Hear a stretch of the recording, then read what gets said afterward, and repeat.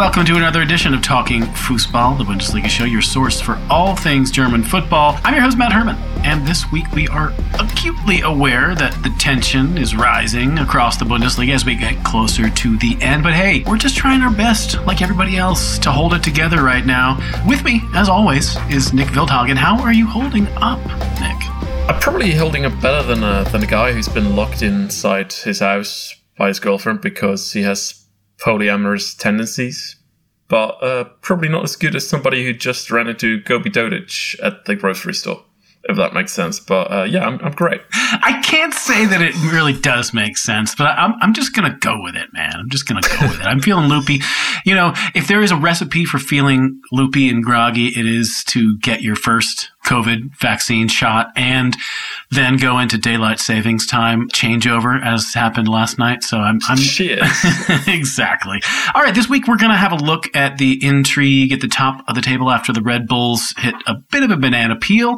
We'll check on how Pal Dardai is sleeping at night, and we'll talk about how salvation may be on the way for Schalke, but not just yet.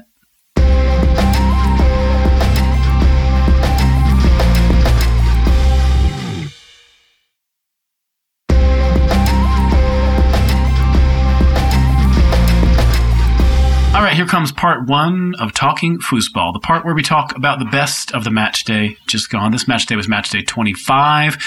Yeah, things are kind of happening at various parts of the table, most notably at the top of it, where Bayern München have opened up a 4-point lead on RB Leipzig. You know, for those of us who like tight title races, we're questioning ourselves because Leipzig had really been holding steady in the last few weeks. They had won 6 straight in the Bundesliga. They were putting some good pressure on Bayern. And, you know, if they had kept that 2-point gap intact for just another couple of weeks, they would have gone into that big game with Bayern on match day 27 with a chance to overtake them. Well, you know, we can throw all those subjunctive fantasies out the window because Leipzig met their match on Sunday. It was a 1-1 draw with Eintracht Frankfurt. Tight first half. Emil Forsberg got the second stanza off with a bang, but they were unable to build on that good start as Daichi Kamada. Even the score just after the hour mark, as I said, ended up level. Nick, I really think Leipzig had plenty of chances to put this one away or get off to a cleaner start, let's just say. I feel like they only have themselves and maybe, you know, Kevin Trapp to blame for not getting it done here. Yeah, I mean, even in the first half, they had enough chances to get the lead during the first 45 minutes. It took a rebound. Emil Forsberg converted after a shot by Justin Kluivert. Justin Kluivert, by the way, had a really active match, really active performance, being all over the pitch. Disappointing from a Norwegian perspective that we didn't see as much of Alexander Zerlot as we've seen on the 2 previous matches. He got another start for the Rasenballsportlers, as I like to call them. But in the end, it was a slip-up in defense that saw Daichi Kamada being, left alone in the box. And from 9 yards, he pretty much got off a decent enough chance to defeat Petr Golasic. And after Frankfurt had found that reply, it was really a case of Frankfurt defending well enough for the rest of the match that granted them that point. And we can look at this from 2 angles. It's either, the angle of Leipzig dropping 2 points. Leipzig should have won this match, yes. But on the other hand side, I mean, they played against Eintracht Frankfurt, a side that is in the top 4 alongside them, a side that has actually won against Bayern München this season. So they met an opponent that was rather decent. And Bayern, on the other hand side, they met an opponent that they haven't had any troubles with for the last 12 or 13 years or so. Yep. And it's a good thing for sure for Eintracht that they were able to get this result this week because they've got some very critical games coming up. They face basically the 3 teams closest to them in the table, the 2 below them and the 1 above them in the next 3 weeks. They have Dortmund away, home to Wolfsburg. Preceding those 2 is they are home to Union Berlin. This could be a real make or break period for Frankfurt. Are you leaning more towards the make or the break side of that? I mean, it's difficult to say because Dortmund have been so topsy-turvy all season long. They have dropped point unexpectedly against sides from the bottom half of the table, and then they've gone on to win against the likes of RB Leipzig in rather convincing fashion. So I think it depends on how stable Dortmund are going to be throughout the rest of the season, because even if Dortmund wins the match against Frankfurt, given that they've had that tendency to not get their act together against sides from the bottom half of the table, if they're not able to turn that off for the rest of the season, I tend to say that Frankfurt might be in with a bit of a chance here. Yeah. They're definitely keeping their heads above water, which is all they need to do up until, I guess, the end of the season. They basically have that run of Union, Dortmund, Wolfsburg. We all thought that Gladbach game, which follows those, was going to be more critical, but that's beginning to fade away. Let's talk for a moment about why it is Leipzig now have a 4-point gap at the top instead of just the 2. That's because Bayern, of course, they did pretty much what we thought they were going to do, which is win easily in Bremen. Bayern were pretty much on the front foot in this game, and that's not only because they're better than Bremen, but because Bremen in recent weeks has played a very reactive game. This is how they want to play.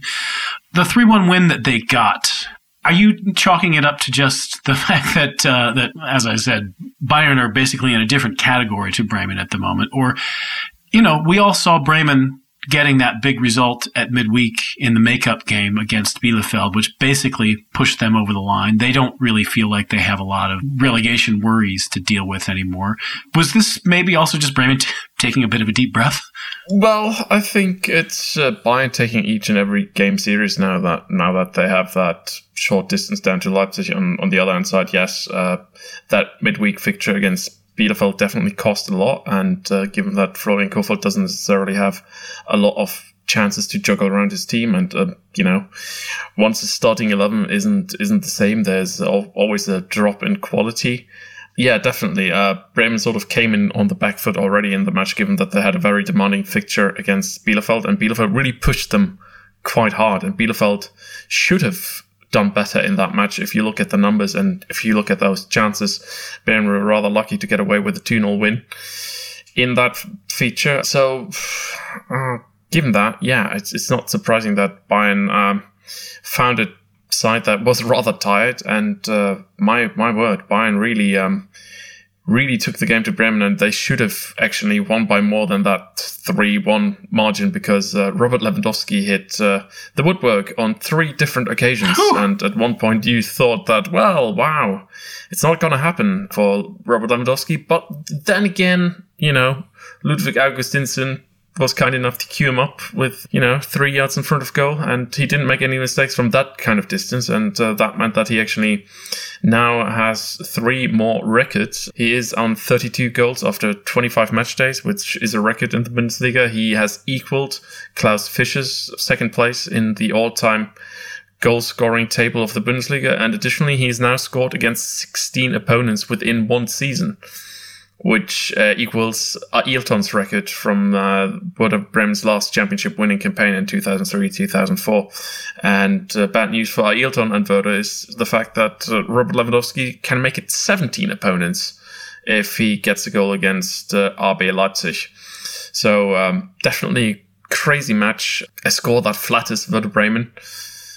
And I'm going to go with the old Sebastian Prödl quote. It's playing against Bayern München is like going to the dentist. You have to do it once or twice a year, and it always really hurts. Indeed. I think, and you brought it up a moment ago with Robert Lewandowski's chance to break Ailton's record. They do have that big date with Leipzig coming up. I think Leipzig are probably going to be looking at this not just as a trip to the dentist. Maybe if you go to the dentist and you bring your own drill and you're ready to drill back at the dentist. Many of us don't do that, but I think Leipzig might be prepared to give it a go.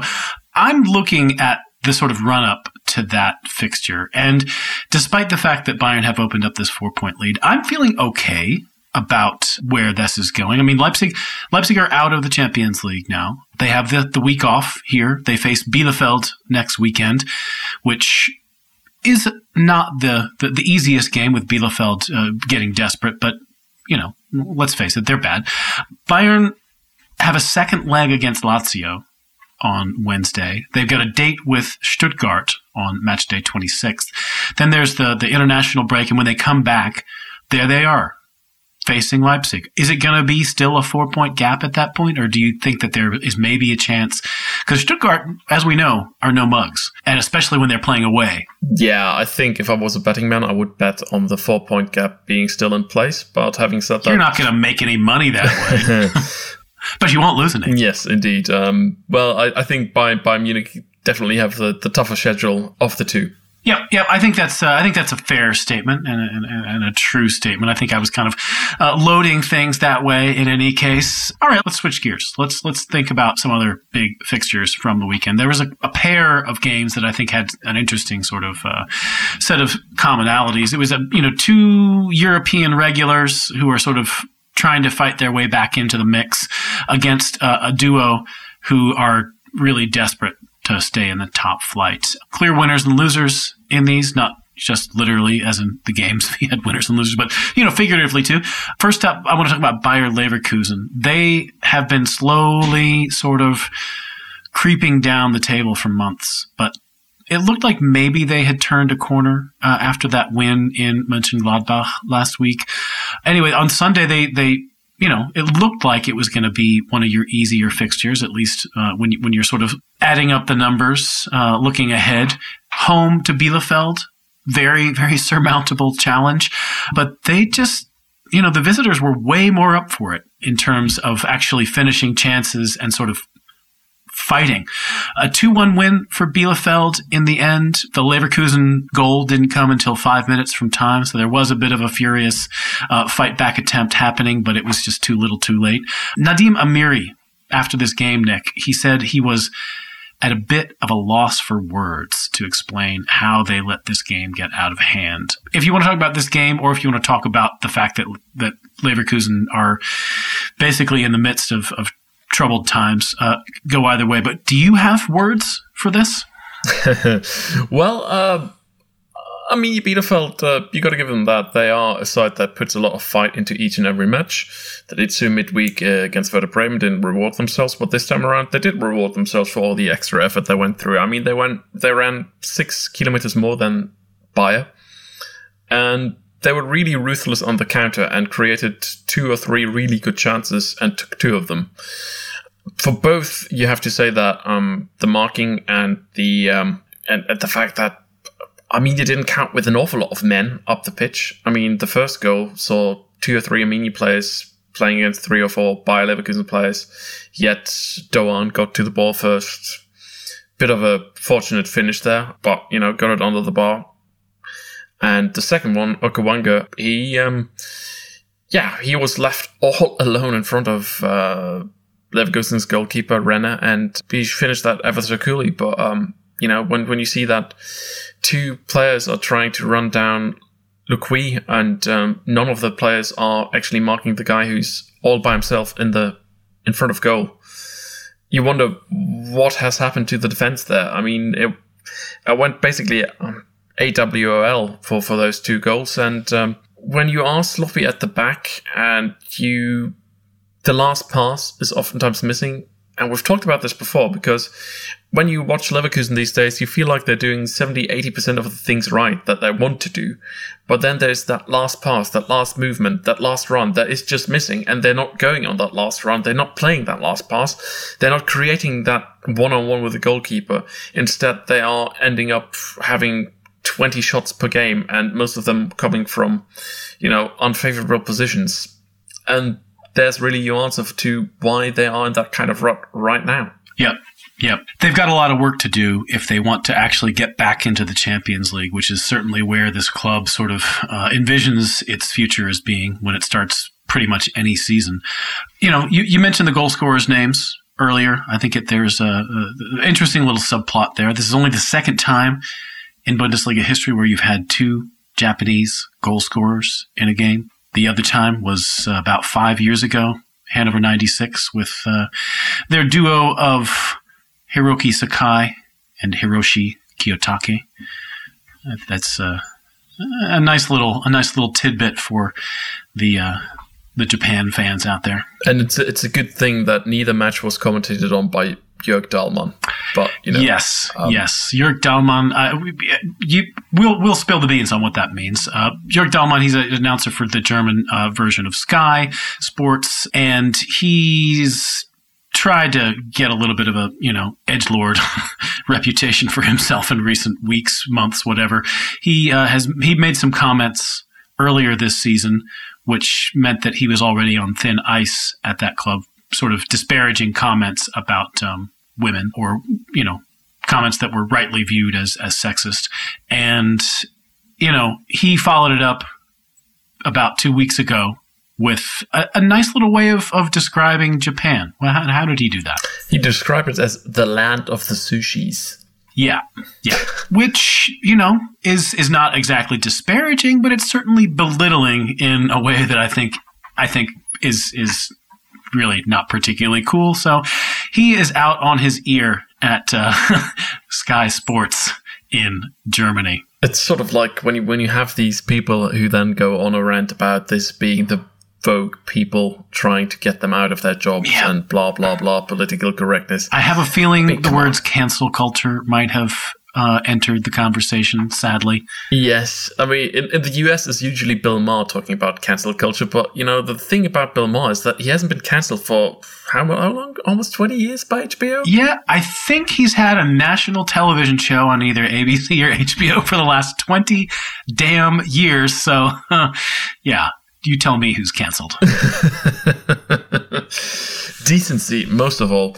But yeah, I mean, returning to the match, what I have to say about Bielefeld is that they have been spectacular effective this season, because if you look at their XG points, they actually have taken 3 points more than they should have, according to the sort of chances they've produced and the sort of chances their opponents have produced. And that is actually pretty much the best of all teams down there in the fight against relegation.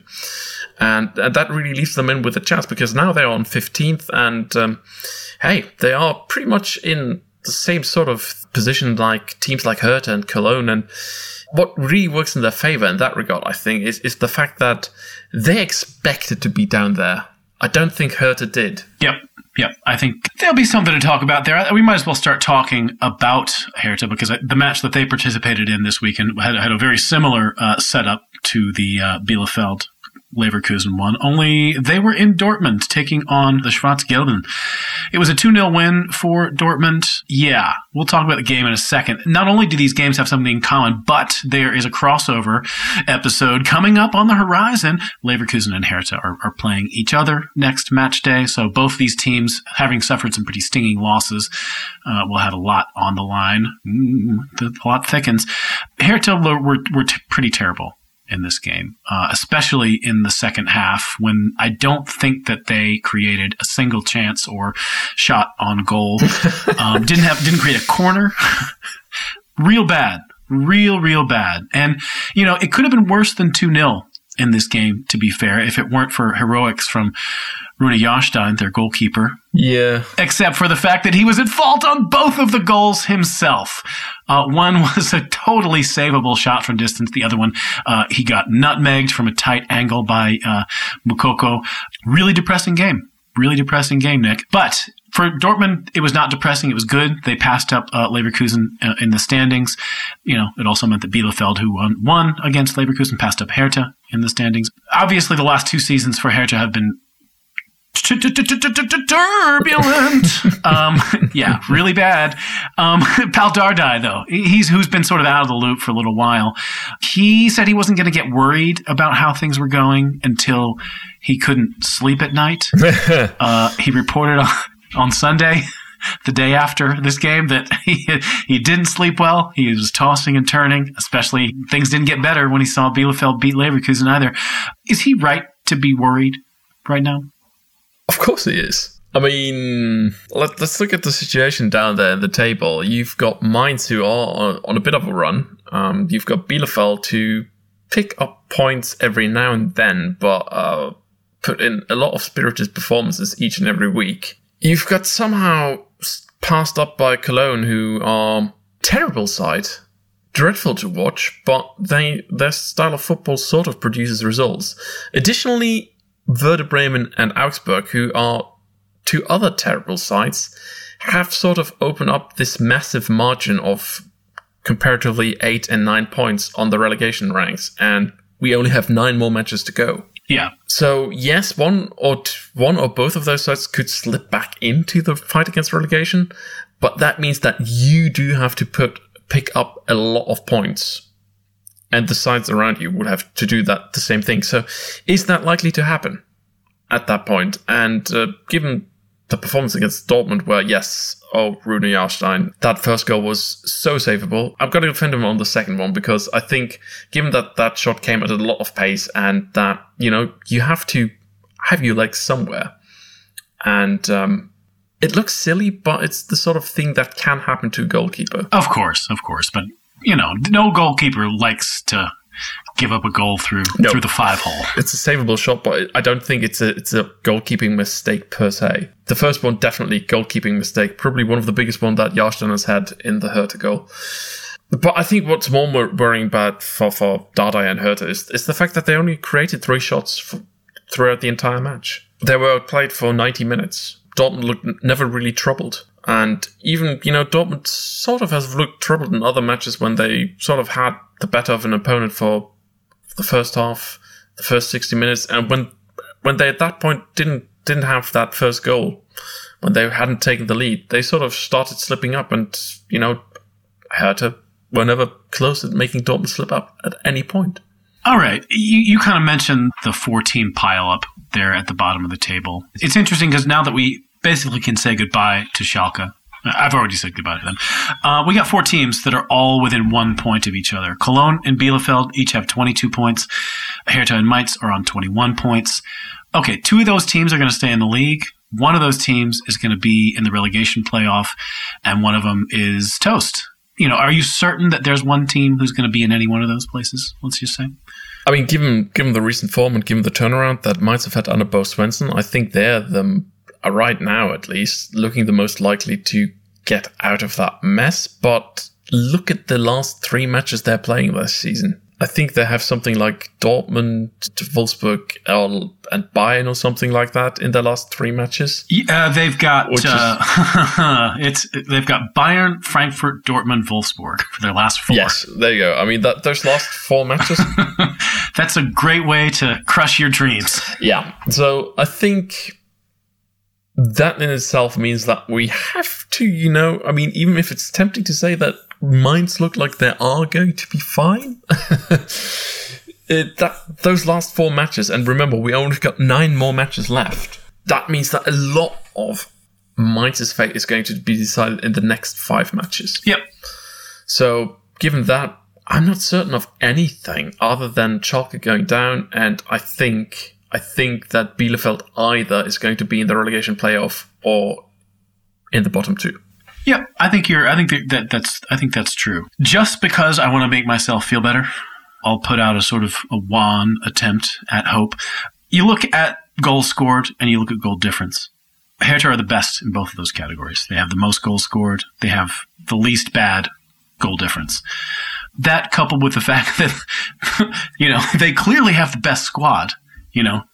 It's not doing anything for them at the moment, but maybe at some stage they'll wake up and, start playing better. Yeah, I'm reasonably confident still that they're not going to be in 17th come match day 34, but I can't say that I'm certain. Yeah, and Hertha and relegation playoff matches, that is not, you don't want to go there, do you? No, it's an inauspicious constellation right there. Go on YouTube if you don't know what we're talking about. Yeah, you're gonna see fireworks. Let's just say.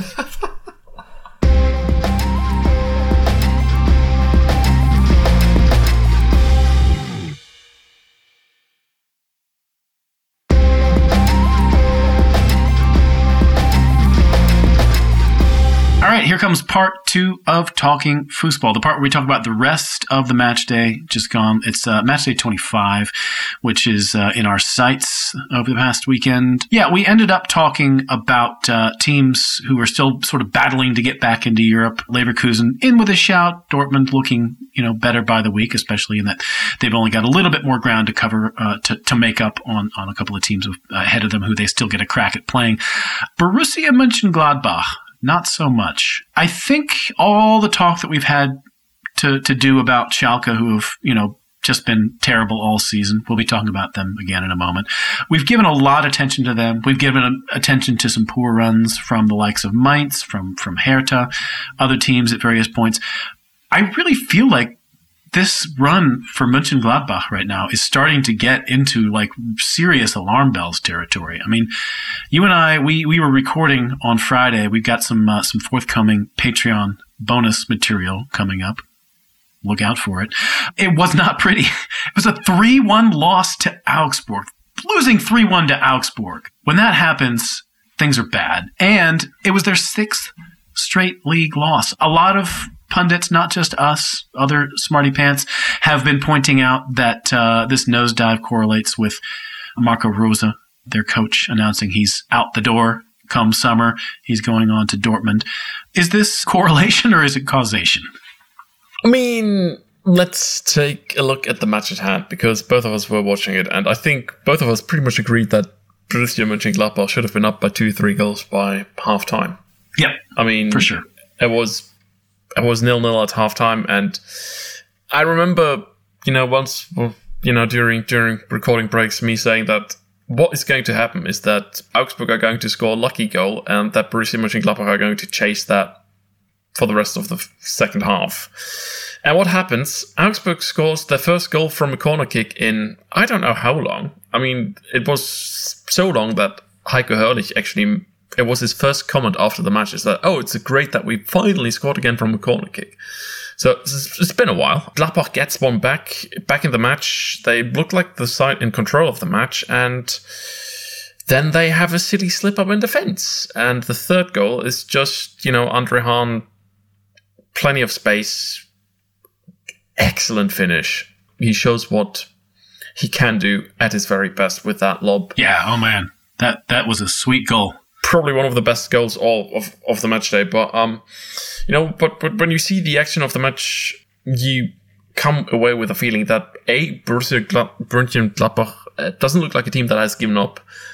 B, they're still playing for the coach, and C, in this case, they were actually really unlucky, because given the chances going for both sides, I think 8 out of 10 times Borussia Mönchengladbach would probably have won this match. Yeah. No, I feel like this was definitely a game that just slipped away in very unfortunate circumstances. In fact, circumstances so unfortunate that they were precisely the ones that you had predicted, that they get behind, they would get picked off on the counter another time or two, and Bob's your uncle. The only thing that I'm a little worried about, because I agree that I don't think that this team has quit on their coach or anything like that. I just think they've hit a pretty bad run of luck, and that has also affected their heads. Like they've, begun to sort of second guess themselves, especially in the sort of converting their chance department. But at this particular time of the season, it seems like a bad time for it. I mean, now, they're out of the cup. They're out of the Champions League. European qualification through the league for next year is looking very unlikely. They're on a dead-end street right now. I think it's going to be very hard for them to get back sort of into sort of fighting shape and really pushing for something. Yeah, I mean, each and every week, it seems less and less likely that they are going to qualify for European competition. And at this point, given the gaps in the table, the only thing they can hold out for is the fact that either Leipzig or Dortmund wins the cup and they get into the newly created European Conference League in 7th. Oh, we'll be talking about the Conference League later. Yeah. You can't wait. No one can wait. We should probably skip ahead. Wait, no, we can't do that. European Conference League, a competition that everybody in Andorra is eagerly awaiting. But yeah, I mean, that's the best they can hope for, and that in itself is disappointing. But yeah, it's, I mean, what should Max Eberl do? I mean, if he fires his coach at this point, A, he's going to have to pay him for the rest of the season. B, they're that far behind the table that it's probably not going to make much of a difference in terms of the actual outcome. C, it's probably better that they bring in a new guy who can start with, a blank sheet of paper during the summer and just, go from there instead of being thrown into a messy situation, which this is. Yeah. I think the ball is going to start bouncing Gladbach's way. I don't know if it's going to bounce enough times to get them into Europe, but I think that this run should, the boil will be lanced before too terribly long. Yeah, and I mean, we talked about this last week, and we probably should mention that they do have a couple of winnable matches coming up, because they are playing against Schalke on the road, then they're playing Freiburg, Gladbach. So the next 3 matches, they could definitely start picking up points again. Indeed. Yeah, let's stop talking about the amateur losers, and let's talk about the pros, buddy. Let's talk about the team who's been putting in the work all season long. They put in a really excellent losing performance on Saturday. They went down 5-0 in Wolfsburg. None other than Schalke 04. This is, this result probably there wouldn't be too many talking points, but it did. Losing 5-0 is bad, but now their goal difference is an even minus 50. 50. That is a milestone, my friend. Yeah, I mean, there was a lot of talk about Schalke being worse than Tasmania Berlin if they would have lost that, or if they wouldn't have gotten that win against Hoffenheim back in the day. And, ever since they got that one win, they haven't won anything, really. And listen, they're now on 10 points, and Tasmania Berlin, they ended that one season there in the Bundesliga as well on 10 points. But Schalke would have to lose by higher margins than 5 goals in all remaining matches in order to top that. But having said that, what Schalke should really be worrying about is getting to 14 points, because the second worst team in Bundesliga history of all time is SSV Wuppertal, who managed to collect 14 points. And at this stage, you don't really see Schalke picking up 4 points in 9 matches, do you? I mean, that's how bad that they've gotten. And, if you want to add another tidbit that is a perfect mirror of Schalke's season so far, Mustafi, he got the ball rolling with an own goal. It's the 4th own goal that Schalke have scored all season, and that makes them the king of the own goal in the Bundesliga. No other team has scored 4 own goals so far this season. And, I mean, if we want to talk about Schalke's performance rather quickly, their fitness level seems to be in the dumps. The team is poorly assembled. They give up far too easily once they've met a bit of a speed bump. And additionally, I think 3 of those other 4 goals that were scored after Mustafi got that own goal, they came after Schalke lost the ball in their own half, which in the modern day of age of football, it's pretty much unforgivable. Yeah. I mean, if they could just sub off all the players who lost the ball in their own half, maybe things would happen. But that you'd have to sub too many players, even in the five substitution era. Yeah, I mean, you would have to have like ice hockey rules. Yeah. Of Let's bring in the second line. Yes. Okay, so this was a terrible, terrible, terrible game from Schalke, and an adequate, good one, whatever, from Wolfsburg. This definitely helped them facing Schalke at this time and in this form, helped them sort of tighten their grip on 3rd place. But there is some intriguing stuff about Schalke's future, which I think there's been a little bit of head scratching about among people outside, hardcore Bundesliga fandom, considering the profile of the person who we're talking about. We're talking about Ralf Rangnick, the sort of illustrious coach / sporting director who, has, coached a lot of teams in the Bundesliga. He led Hoffenheim into the Bundesliga to initial success. He led RB Leipzig into the Bundesliga as a sporting director. He had been linked with a sporting director job at AC Milan, maybe as a coach as well. He's been linked with a bunch of jobs in England as a coach. He was linked with various sporting director jobs elsewhere. Hertha were after him for a while with all their money. And some people didn't quite understand why it looks like he may well be taking that job at Schalke. There are people who want him. There's a fan petition saying that they want him.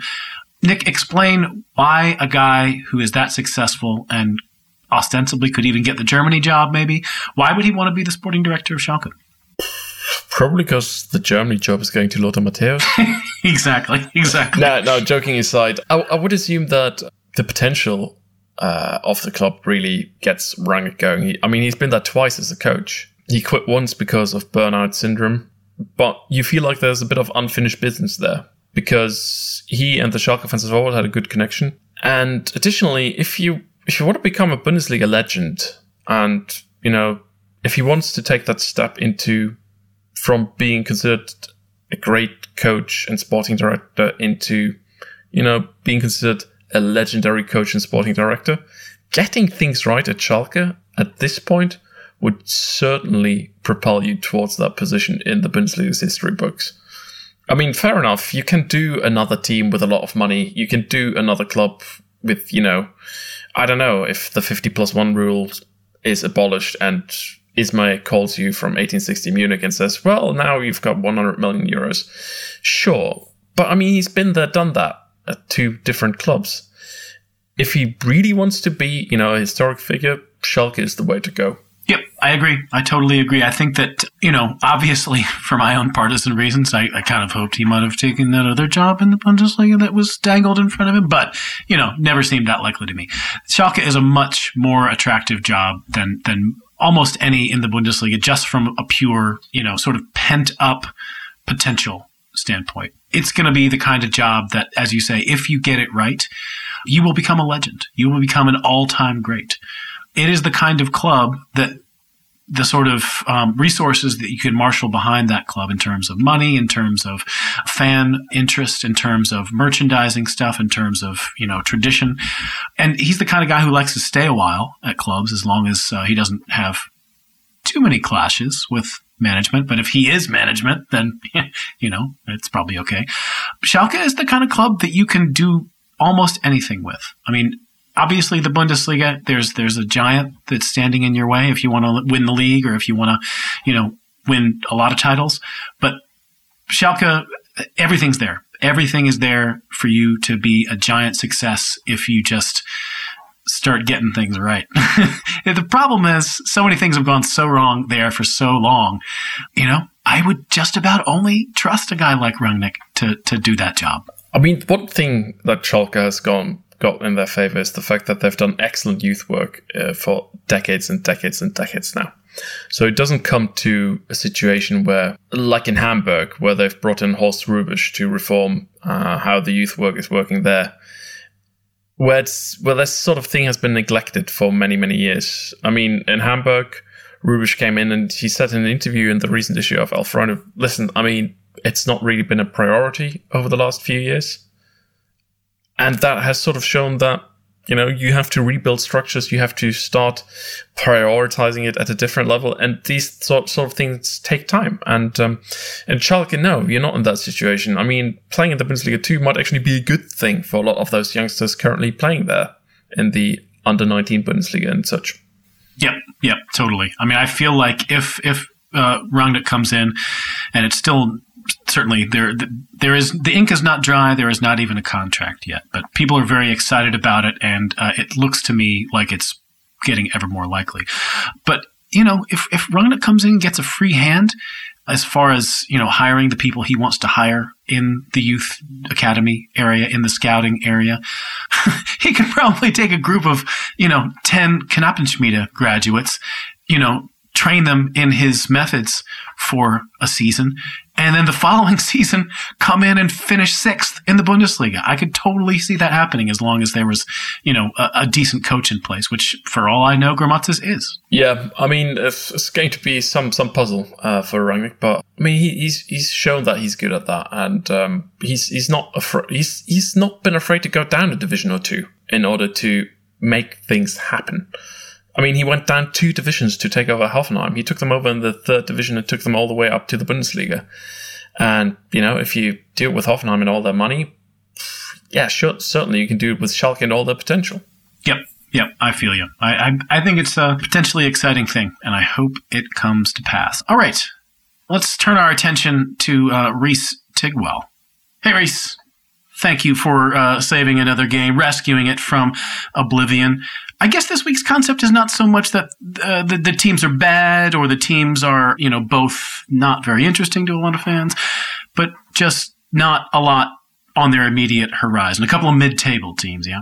Yeah, that's right. But it was actually a really good game. Obviously, won 2-0 by Stuttgart. Kazim Adams scored an own goal. Hoffenheim responded really well to going behind, actually.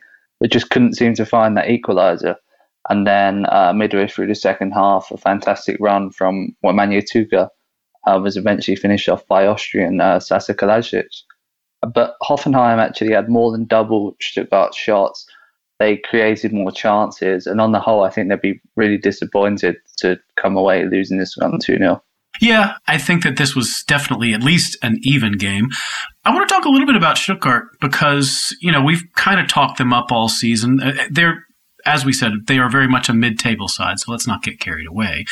But they have outstripped expectations by a whole lot. How have you sort of looked at their season? Yeah, I completely agree. I mean, they've got a fantastic young coach in Pellegrino Matarazzo.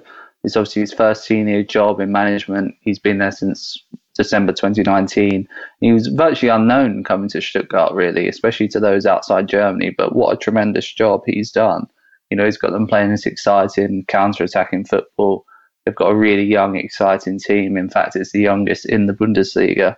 What with Wemanja Tuka, Gonzalez, Kalajic, Mangala, Koulibaly. They're now 5 unbeaten. They've definitely overachieved. I think staying in the Bundesliga would have been the target for the first season.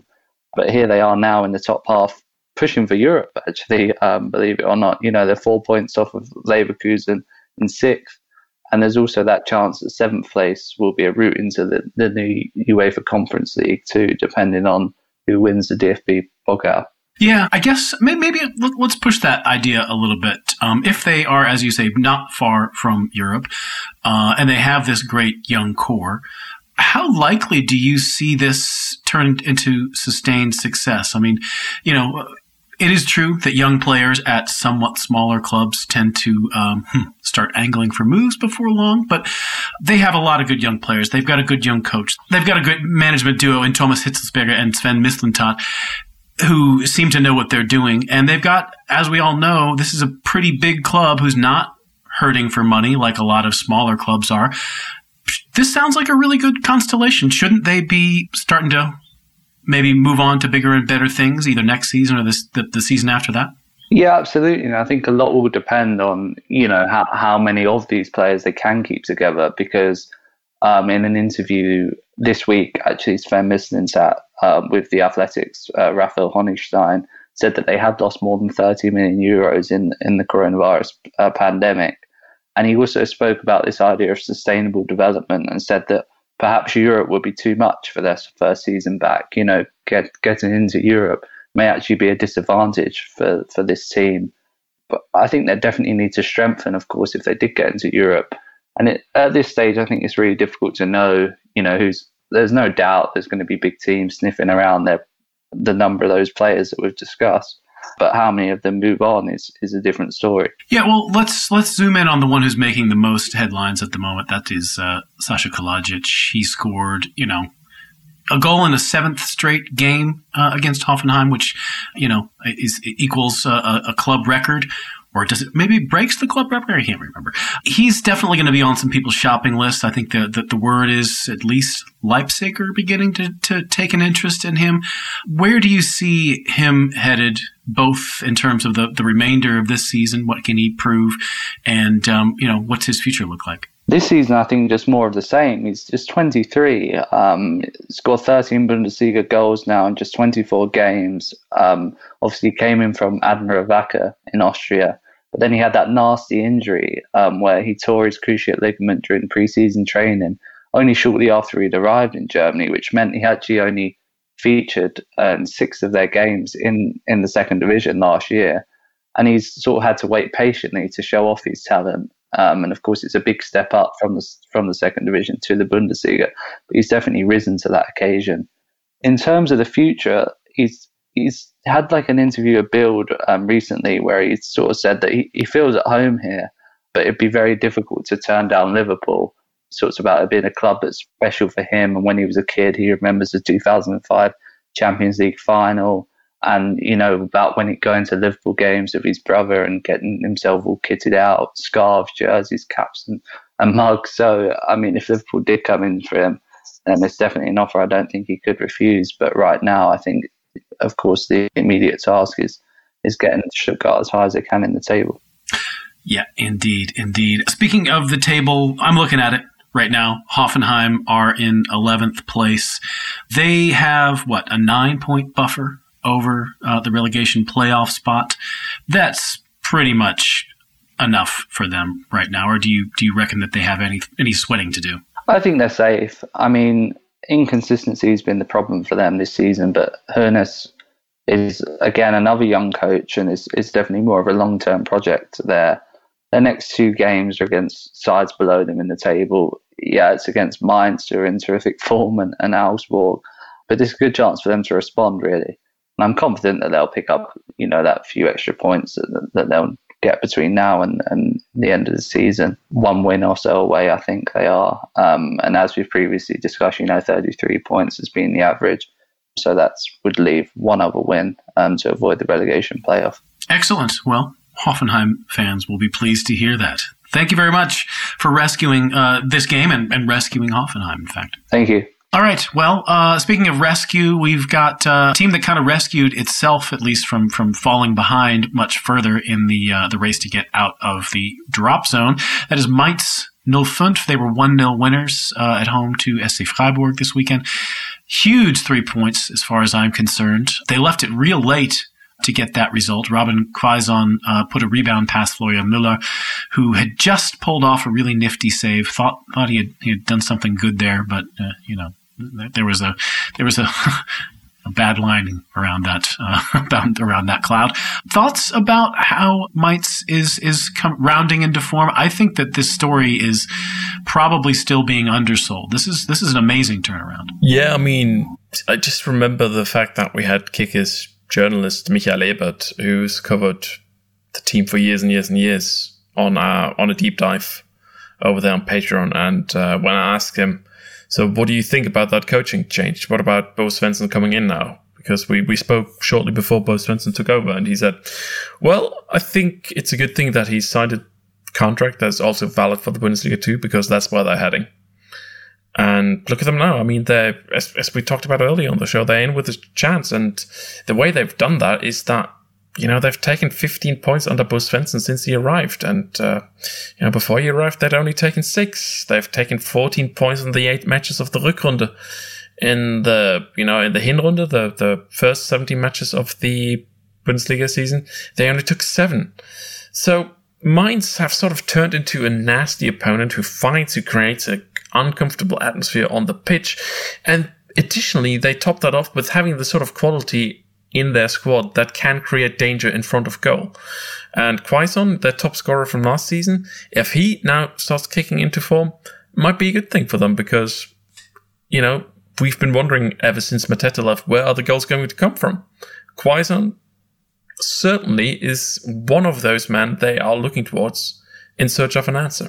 All right, we got one more game to sort of mention. That was Cologne versus Union Berlin. That took place at the Alte Försterei. Those two teams traded penalties on either side of halftime before Christopher Trimmel of Union scored midway through the second half, and that was it for the Billy Goats. The Eyes they are still within touching distance of sixth place, sitting pretty, you could say, in seventh, which could well turn into a European place if results in the DFB Pokal go their way. However, the noted straight shooter known as Max Kruse said after this game that he was not interested in playing in the UEFA Europa Conference League.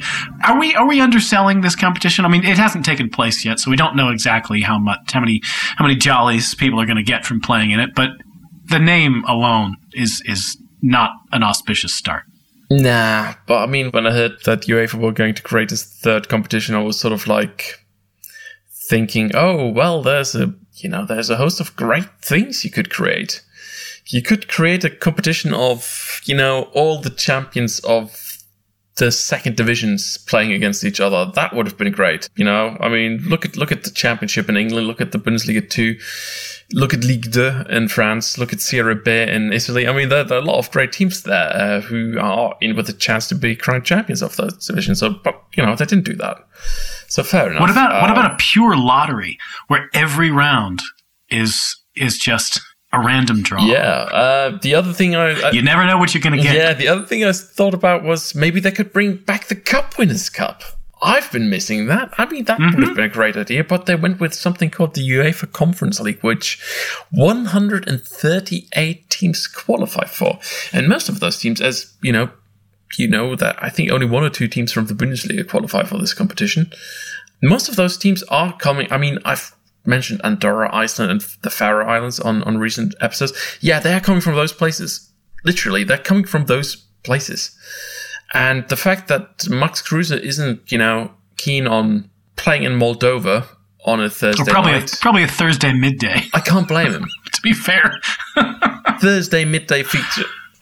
So, yeah. I mean, for all intents and purposes, probably a great thing for, fans in Uzbekistan and Moldova and a lot of other states that don't really have football leagues that are producing great results right now. Probably a great thing for them to have, Union Berlin or some other sort of like mid-table team from Ligue 1 or the Premier League popping up at their doorstep. But at the end of the day, you really wonder, what is the point of this competition? Yeah. I don't know what the expectations are about either attaching sponsors or television viewership. I don't know where any kind of commercial viability, much less like fan interest outside of those smaller leagues, smaller countries is going to come from. But, I'll watch some. I'll watch most anything. Well, yeah. I mean, it might be turning into one of those hipster things that, if the Europa League is, too mainstream for you, you watch the Europa Conference League. Yeah, Europa League sold out, man. I mean, once Inter started taking it seriously, you knew it had gone past its peak, didn't you? But I mean, additionally, we do have the fact that the ESA, that federation of the European big boys, they are really pushing hard for the UEFA to implement some changes to the Champions League. They want to increase the number of teams to 36. Additionally, they want to have 4 places reserved for teams that don't qualify through the league, but who are qualified through their performances over the last 10 years. So to give you an example, Arsenal, who are now currently in deep shit in the Premier League, they'd be in the competition next year because they're pretty much the best team outside of a European finish right now. Yeah, these are like legacy cases at expensive colleges. Just, you donated so much money. You built a new gym. Of course, we're going to let you win. The Jared Kushner teams. Walker can go to Harvard. Of course, he can. I mean, it's. I mean, with those, if those changes are implemented, you wonder where does that leave stuff like the Europa League or the European Conference League? I mean, it's all turning, European international football is all turning into a big mess. And all we really serve with is the fact that we're getting more matches, more meaningless matches. And all it really does, it sort of serves as a purpose and an excuse to put more money into the pockets of the big boys like Bayern München, Manchester United, and the rest of them. And, that's what we start with. Yep, you got to feed the money machine. That's all for this edition of Talking Foosball, which was produced, as always, by Aidan Rantoul. Once again, lovely time spent with you, Nick. It's been excellent as always, and I'm so saddened by the fact that I'm going to be away for the next couple of weeks, being in the mountains doing cross-country skiing stuff, which I'm trying to keep up my Norseman image, and that's probably what it takes. Doing your idyllic Norway stuff. Yes. If you want to follow Nick on Twitter, he is @NorMusings. I'm @Mr. Matt Herman. Don't forget to listen to our Historic Matchday Moments series on our Patreon page, as well as some of the deep dives and Talking Foosball extra episodes. There's a lot over there. Please give some thought to chipping in a few bucks or quid or euros or whatever. We would appreciate it. Helps us get things done over here and keep production standards very high. If you want to contact us collectively on Twitter, of course, we are @Talking Foosball. We would love it if you subscribed and rated us positively. Talk to your friends about us, or maybe just don't. Okay? Best of next to Mullio.